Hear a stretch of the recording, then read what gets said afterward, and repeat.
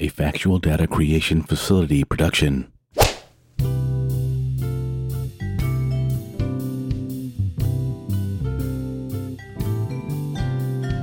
Welcome to the Straight from the Desk podcast, a podcast where I discuss but three things. Two are topical, while the last can be considered as flexible. So sit back and enjoy. If you like what you hear, click on that donation link, which can be found within the show notes. Any donation will be appreciated. So, let's get started. How are you doing today? First up, 3 more balloons or something like them have been shot down over Canadian and U.S. airspace over the weekend. I'm sure if you are semi-aware, you've been told the details ad nauseum, so I won't go over those details here. Many theories have been put forward, running the gamut from a false flag operation to an extraterrestrial invasion.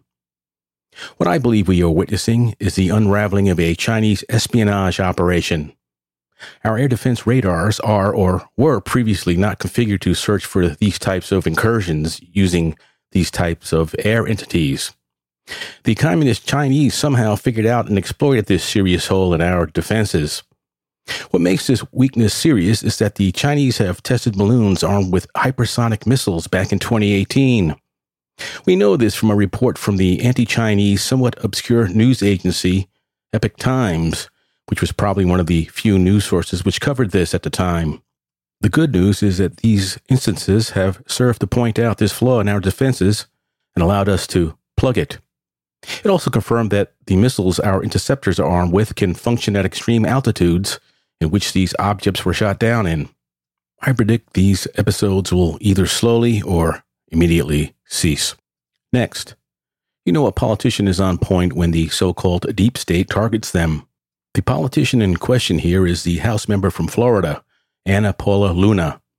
I've been watching the grilling of former Twitter executives, and she stood out with her asking questions that should have been asked and backing up her assertions with evidence.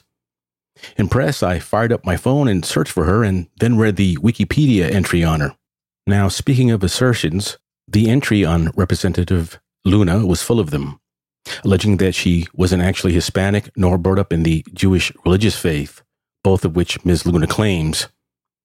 I suspected the beginning of what we used to call in the military and later government service a character assassination. My suspicions were tweaked by seeing that the entry was edited a mere 4 hours earlier, conveniently just after the grilling of the former Twitter executives. My suspicions were confirmed by the publishing of a hit piece over the weekend by that semi-official government megaphone newspaper, the Jeff Bezos-owned Washington Post, which later had to retract parts of the article. The claims put forth in the article mirrored those of the assertions of the wiki page on her. Well, I guess I wasn't the only one who noticed how impressive and sharp Representative Luna is, and she appears to be, in my opinion, a rising political star, if the powers that be allow her to rise. The speed of this attempted takedown was impressive and indicative of the fact that too many political operatives that disguise themselves as impartial journalists reside in our news media, or, as the elites call it, the information ecosystem. Finally, while I usually speak about how modern technology is being weaponized and used against the public, it does have its advantages, especially modern communications technology. Not very long ago, when my wife, who is originally from the Republic of the Philippines, would make the journey there to visit family, communication between her and us left back in the United States was abruptly cut off.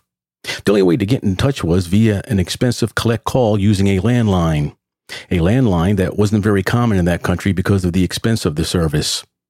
Even with the advent of cellular technology, those early phones weren't capable of overseas communications for a multiple of reasons.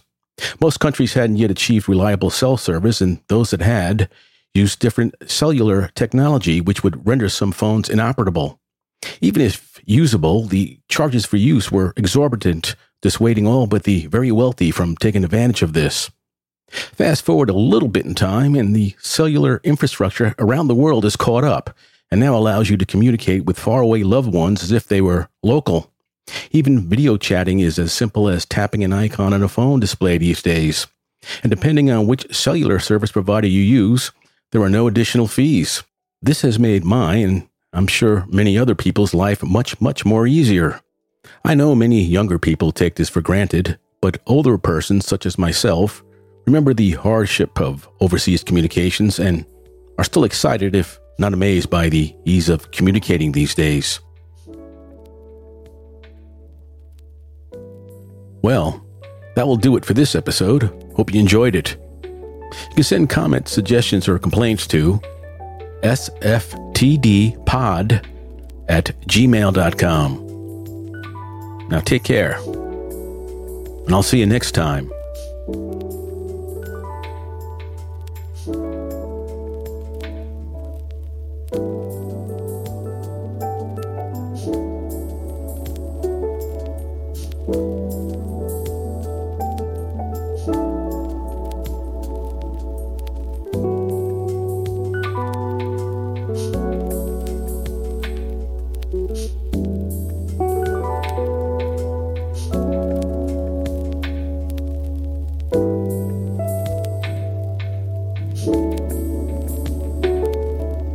You